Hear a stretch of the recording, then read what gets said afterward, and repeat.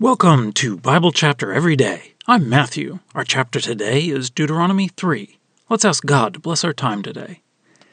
Heavenly Father, as we read this, we pray that we would desire spiritual things rather than physical things, that we would learn these lessons and desire what really matters.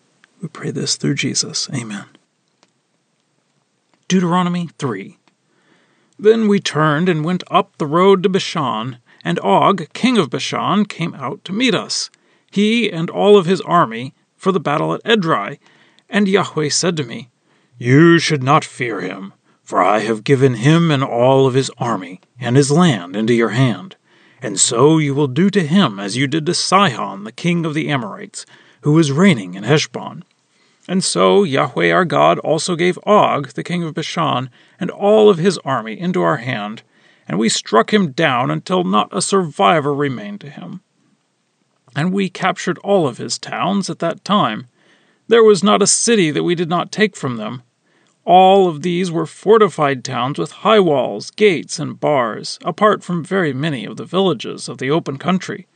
And so we destroyed them, just as we had done to Sihon, the king of Heshbon. We destroyed utterly each town of males, the women, and the little children, but all of the livestock and the booty of the towns we kept as spoil for ourselves. And so we took at that time the land from the control of the two kings of the Amorites, who were on the other side of the Jordan, from the Wadi of Arnon up to Mount Hermon. The Sidonians call Hermon Sirion, and the Amorites called it Senir. All of the towns of the plateau, and the whole of Gilead, and all of Bashan, up to Silica and Edrei, the towns of the kingdom of Og in Bashan. For only Og, king of Bashan, was left from the remnant of the Rephaim. Indeed, his bedstead, it was a bedstead of iron. It is in Rabbah of the Ammonites. 9 cubits is its length, and 4 cubits is its width, according to the cubit of a man.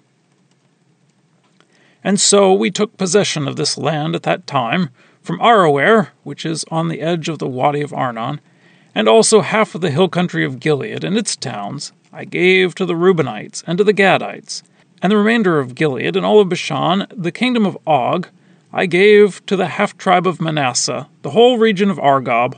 All of that area of Bashan was called the land of the Rephaim. Jair, the descendant of Manasseh, acquired the whole region of Argob, up to the boundary of the Geshurites and the Maacathites, and he called it, that is, Bashan, after his own name, Havoth Jair, as it still is today.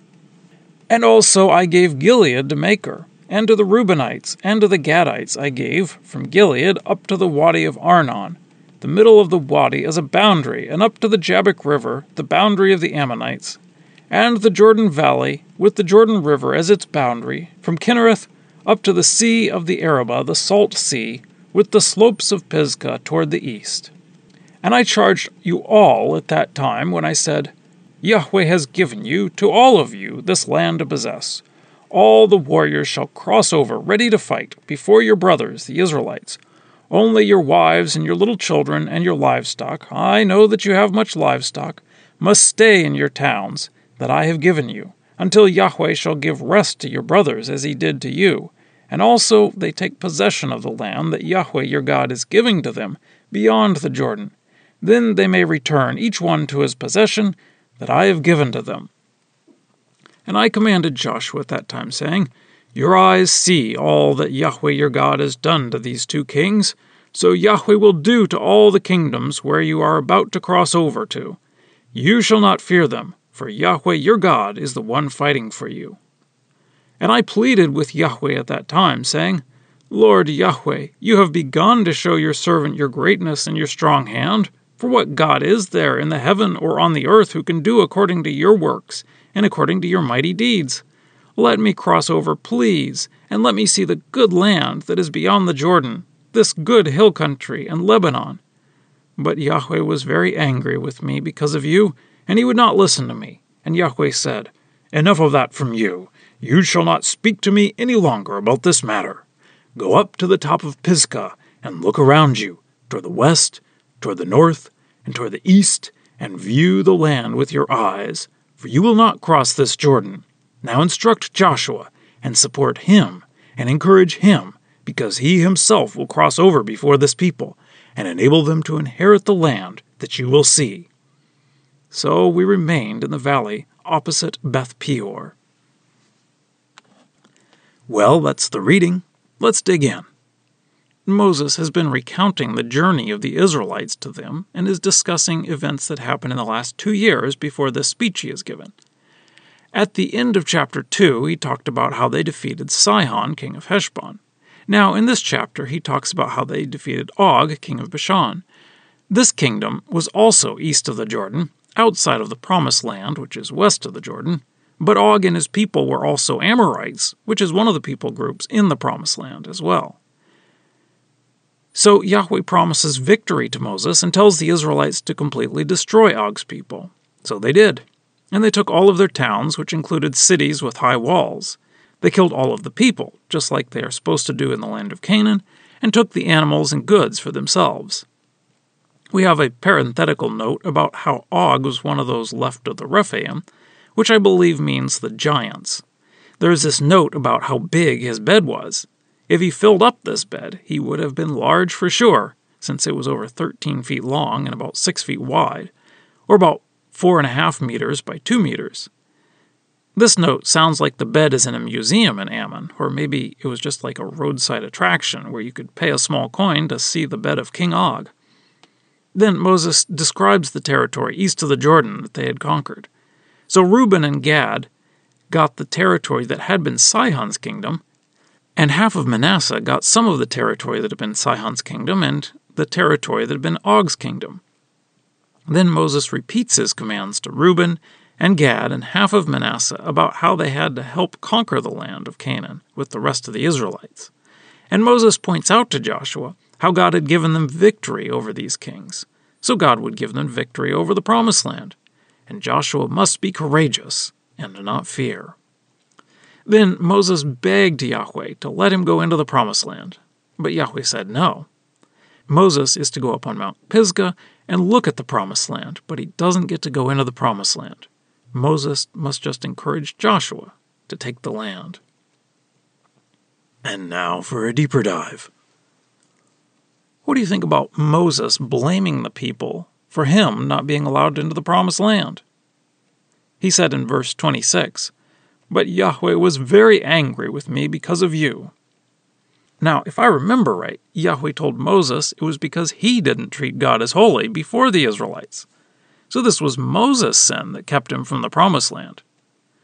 So, is Moses casting blame on the Israelites where it doesn't belong?